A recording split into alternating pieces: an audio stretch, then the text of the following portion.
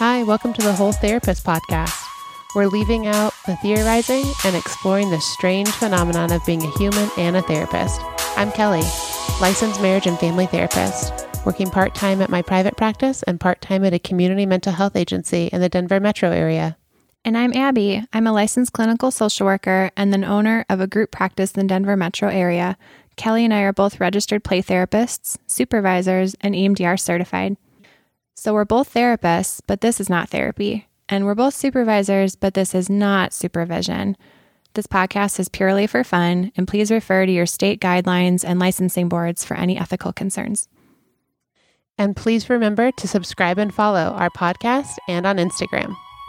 So come join our conversation while we explore the embodied experience of neuroscience and authenticity in the therapy room. Hi, welcome to the Whole Therapist podcast. I'm Kelly. And I'm Abby. We're so excited to have you here for part 2 of our political stress episode. Part 2, we're here again with more coffee. Tea. Yes. We know that if you're here, then something from part 1 resonated to bring you back to part 2.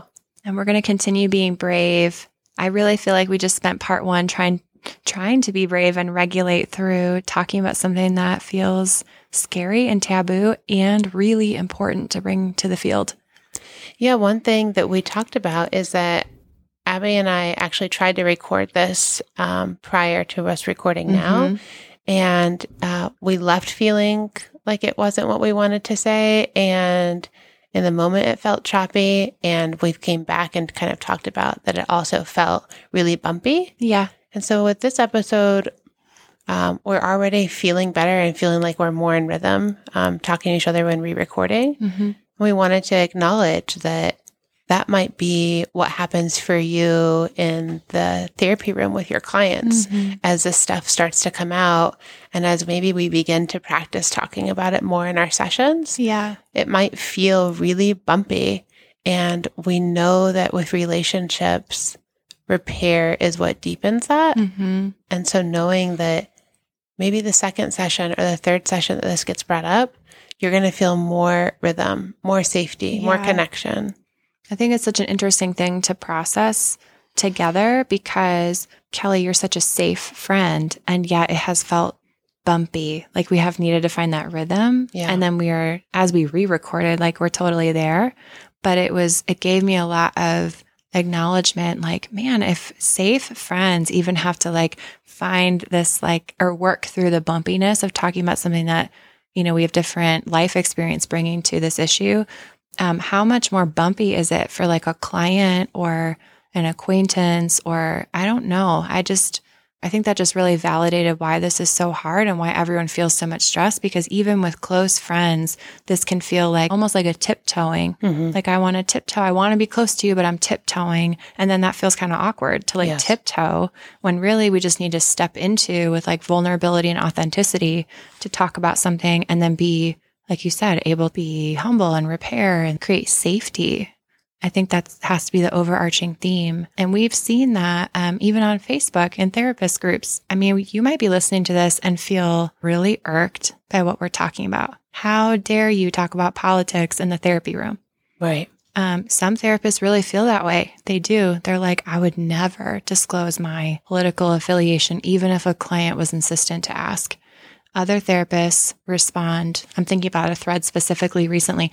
Other therapists are saying, of course I would, because the person in front of me might be a marginalized person that feels unsafe. Right. Of course I'm going to disclose and create safety. And I think either way, the theme is we do need to create safety, no matter your response. And I'm thinking that with those 2 responses that were on that thread, their responses were simply a way that created safety for them. Yes. And so if you're in a room with a client and you don't feel safe naming out loud what's coming up for you because of whether it's your political affiliation or it's your race or their race or your spirituality. Any value system. Yes. To use your favorite word, values. I really don't like that word.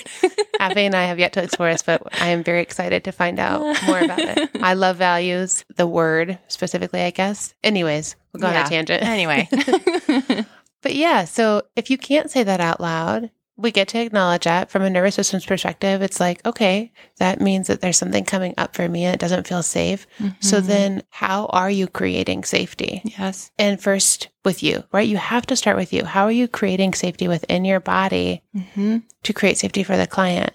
Because if you don't have safety, and when we say that, we're talking, okay, there's like 15 different ways to talk about this. So a couple of them are like in your window of tolerance, or in your ventral vagal, or regulation, right? Connected to, I don't really like this phrase, but connected to yourself. River of mental wellness. All of these poetic ways. Basically, you're not a basket case or, like stressed out in the therapy room. You're regulated. You have to do that because neuroscience tells us we can't mentalize. We can't hold our client's mind in mind unless we feel safe. And when it comes to political stress or other things that feel taboo, like spiritual trauma or bringing race or LGBTQ, like any of these big identity pieces that can feel sincerely, I believe it's a lack of training. Yes. I have a big issue with how therapists are being trained that aren't learning to embody talking about these within the realm, like the neuroception of safety. We cannot mentalize or hold our client in mind if we don't feel safe. And then if you are not mentalizing or like reflective functioning is what Peter Fonagy would call it. If you don't have reflective functioning, are you even a therapist? Yeah. Are you That's even, a great question. There's no safety, right? Like, so that motivates me to really take care of myself in the therapy space when something like this comes up. Yeah. Well, going back to that piece that you said with the training, it just reminds me of trainings where they've been, where I'm thinking about suicidality. And there's a myth, and thank goodness it's, obviously came out that it's a myth, that if we talk about it, a client is going to kill themselves. Right. Or, somebody in your life, if you bring it up, then that means they're... And what they have found specifically with suicidality is that the more that we bring it up, the more that we ask about it, the more that we lean into it, the better off probably our clients or the folks that are in your personal lives are going to be. Because essentially the message is, I want to know all parts of you. And if there's a part that doesn't feel like living, I want to know and hold that with you. And it's not too much. And so when it comes to political attitudes, is that any different? I want to know if there's a part of you or your identity that feels unsafe in this administration or in this election process, and it's not too much, and I'm going to hold that with you. Is that the same thing? It feels the same to me. Right. It feels, at least coming from an IPMB perspective and model, it feels like I would just bring that up in the room. I would say it out loud, and I would use myself and the client. Yes. So what is that like to be a man and across from me and telling me all the ways that you hate a woman? Yes. What is that like for you to be affiliated with this party and know that I am affiliated with a different party? And how can we talk about this together? And is that part of the corrective relationship or disconfirming experiences, maybe, when you think of it, attachment? Yeah. And how cool is it, though, that we talk so much about how sacred the therapy space is. It does seem like it is, back to even just what you said a few moments ago, that we're safe friends and it was hard to talk about.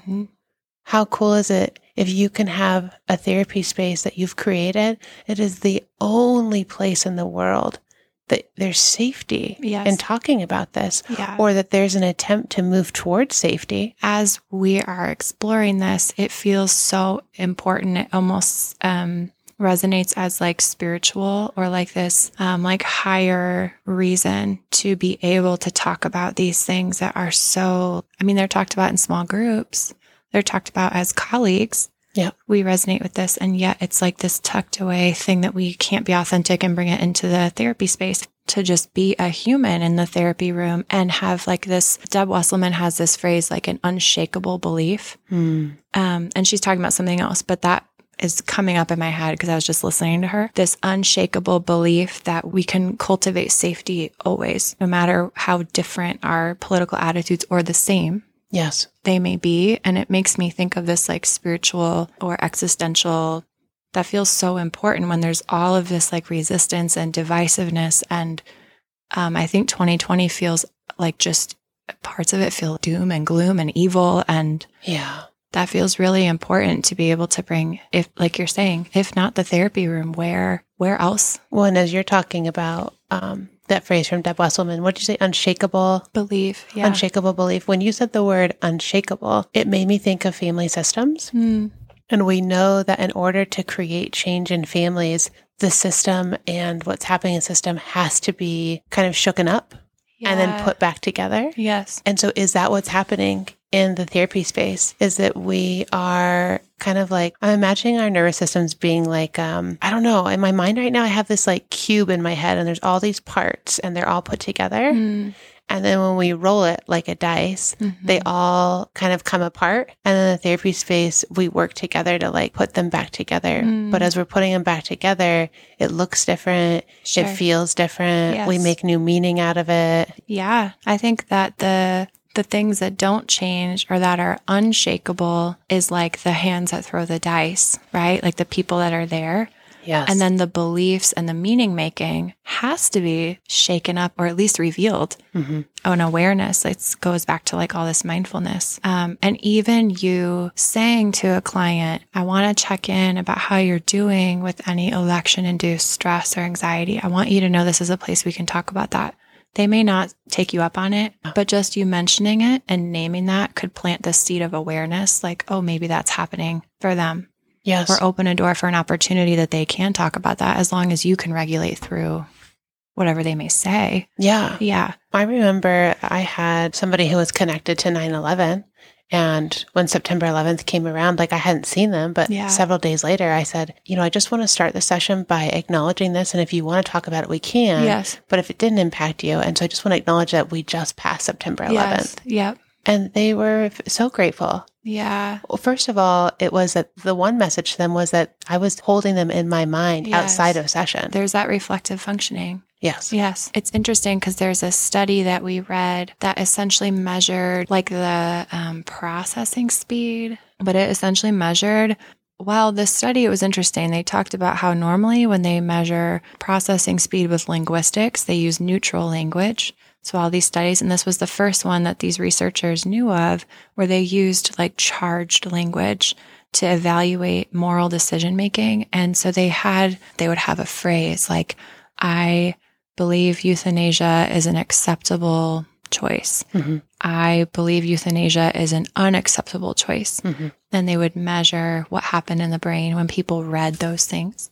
And what they found, which is what made me think of this, is that sometimes we think like moral decision-making or moral judgment is like this really drawn out, deliberate process. We come to believe our judgments about morality, what is right or wrong, is like a calculated thing. When the truth is it takes about 200 milliseconds for your brain to decide that is wrong, that is right. And those words acceptable or unacceptable were the charged word. And it got me thinking about the therapy space.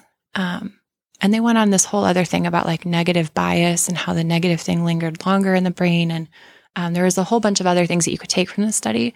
But for the purposes of today, I'm thinking about, gosh, like if someone says, and I believe blah, blah, blah is unacceptable, or just in general, he uses a word that rubs up against my own moral judgment, how quickly my brain is going to go into like, you're wrong, you're right. I think it brought attention to how the world feels right now. Before the study found, before the sentence is even over, you have already decided. Before that person is even done talking, you've already decided they're wrong or right. Wow. It feels like it goes back to being truly present for your client. Because if you're not, and that comes up, there's no way for you to either say that out loud or take a breath to come in back into presence. Because it sounds like it would just kind of pull you out of your presence. And so if you are truly present and that comes up, you'll know and you can bring yourself back. But if you weren't, I'm just wondering what the implications are for a relationship with your client then. We talk about tone of voice, facial cues. If your body then believes that there is danger, do you stay in that space of threat for the rest of the session? And then what is the message that's been sent to your client? I mean, I think that it kind of goes back to our self-care episode. Like all of a sudden I'm feeling this pressure now. Like, oh shit. Because the truth is, it's like we are not neutral people. We exist in political systems. Yes. Like we have to talk about political stress and politics because we exist in the systems that are political, right? And so we're political beings in that way. And we are not neutral. We have implicit and explicit bias on everything. Yes. And clients are always bringing in things that rub up against our own morality. We're constantly making judgments. So bringing awareness to that, though, it's like these subtle cues in our body, probably, I would think. Yeah. It's making me think back to the question of why are we not saying this stuff out loud? If we're talking about suicide out loud, if we're talking about race out loud. Yes. I wonder if it's because, and again, I haven't been alive long enough to truly know, and I'm not super into politics until probably the 2016 election. Mm-hmm. To have I don't have as enough education to maybe speak on this, but what I'm curious about is this the first time maybe since 2016 that there's been so much danger that it just feels too scary to talk about? But because there's been so much danger, it also feels like such a need to be able to say out loud. Are white therapists specifically, cisgendered white therapists, are they specifically now noticing what marginalized populations have felt for eons? Yes. Is that part of it too? Like, thank goodness so many flawed systemic issues are being revealed. Mm-hmm. Specifically, I think since the 2016 election. And is it just harder now to refute that that's happening? Yeah. So then, like, of course, and that's a good thing. Yes. And then, of course, that's going to be brought into the therapy space with kids. We work with kids that are bringing up election stress all the way to adults. Yep. Dr. Werda Leiker just had a great webinar that you can find on her website, growbeyondwords.com. She's incredible. But anyway, she just had one on how do parents talk to their kids about the election and talk specifically about election-induced stress for kids because it's a real thing. Yeah. As we've been talking, there's been something that I've been holding in my mind. And again, I'm saying this as a white therapist, but as we're talking about the need to say it out loud, I'm holding what it actually might be like to be a person of color sitting across from a white person or a person who maybe is blatantly racist. Yes. And I just want to hold it. Of course, there's not safety to say it out loud. Yes. Of course. Right. That's just true. I think it'll be so meaningful to have specific episodes dedicated to exploring that specific issue, being a therapist of color, because you and I, though I'm Hispanic, I'm white passing, right? Like you and I can't possibly speak on it, but we can hold that that's an experience for people that could be listening and like want to create safety in this podcast to acknowledge. I can't imagine. Yes. Yeah. No. And I think you and I talked about this off the podcast, but I think as we're talking now, it feels like it fits in here that folks who have websites or their office space, there are things that you put in your office and there are things that you put on your website to essentially attract a certain type of clientele. Yes. So if a conservative person shows up in your office and you're a liberal therapist, or a liberal shows up in your office and you're a conservative therapist, if you have some of that stuff on your website or in your office, they already know. So why are we not saying it out loud? Yes. Putting aside the piece of like true unsafety. Yes, exactly. Well, yeah, not that like anyone has any Trump signs or Biden signs or whatever in their therapy office, but I think you're talking about these social issues of like having a pride flag so that any clients who are LGBTQ like understand that there's safety for Black Lives Matter, things like that. Yeah. And it's true. I think they're just, and maybe it's too radical. I don't think so because we're talking about it, but maybe it's really radical though. The therapist that I graduated as would never talk about it this way. So it could be quite an interesting idea. Is it okay to just make space for it in the therapy room and use ourselves and our lived experience and our own values with the client when it comes to politics? I think so. I think it's the only way to create safety now for a lot of people too. I have to say that I think that question is where we need to leave this part too. Yeah. I think if folks can just sit with that question, and if you want, maybe back up a little bit to hear that again. Yeah. And just sit with that and wonder. And so we're just so glad you could be with us and hang with us as we talk about this. We are looking forward to being with you again.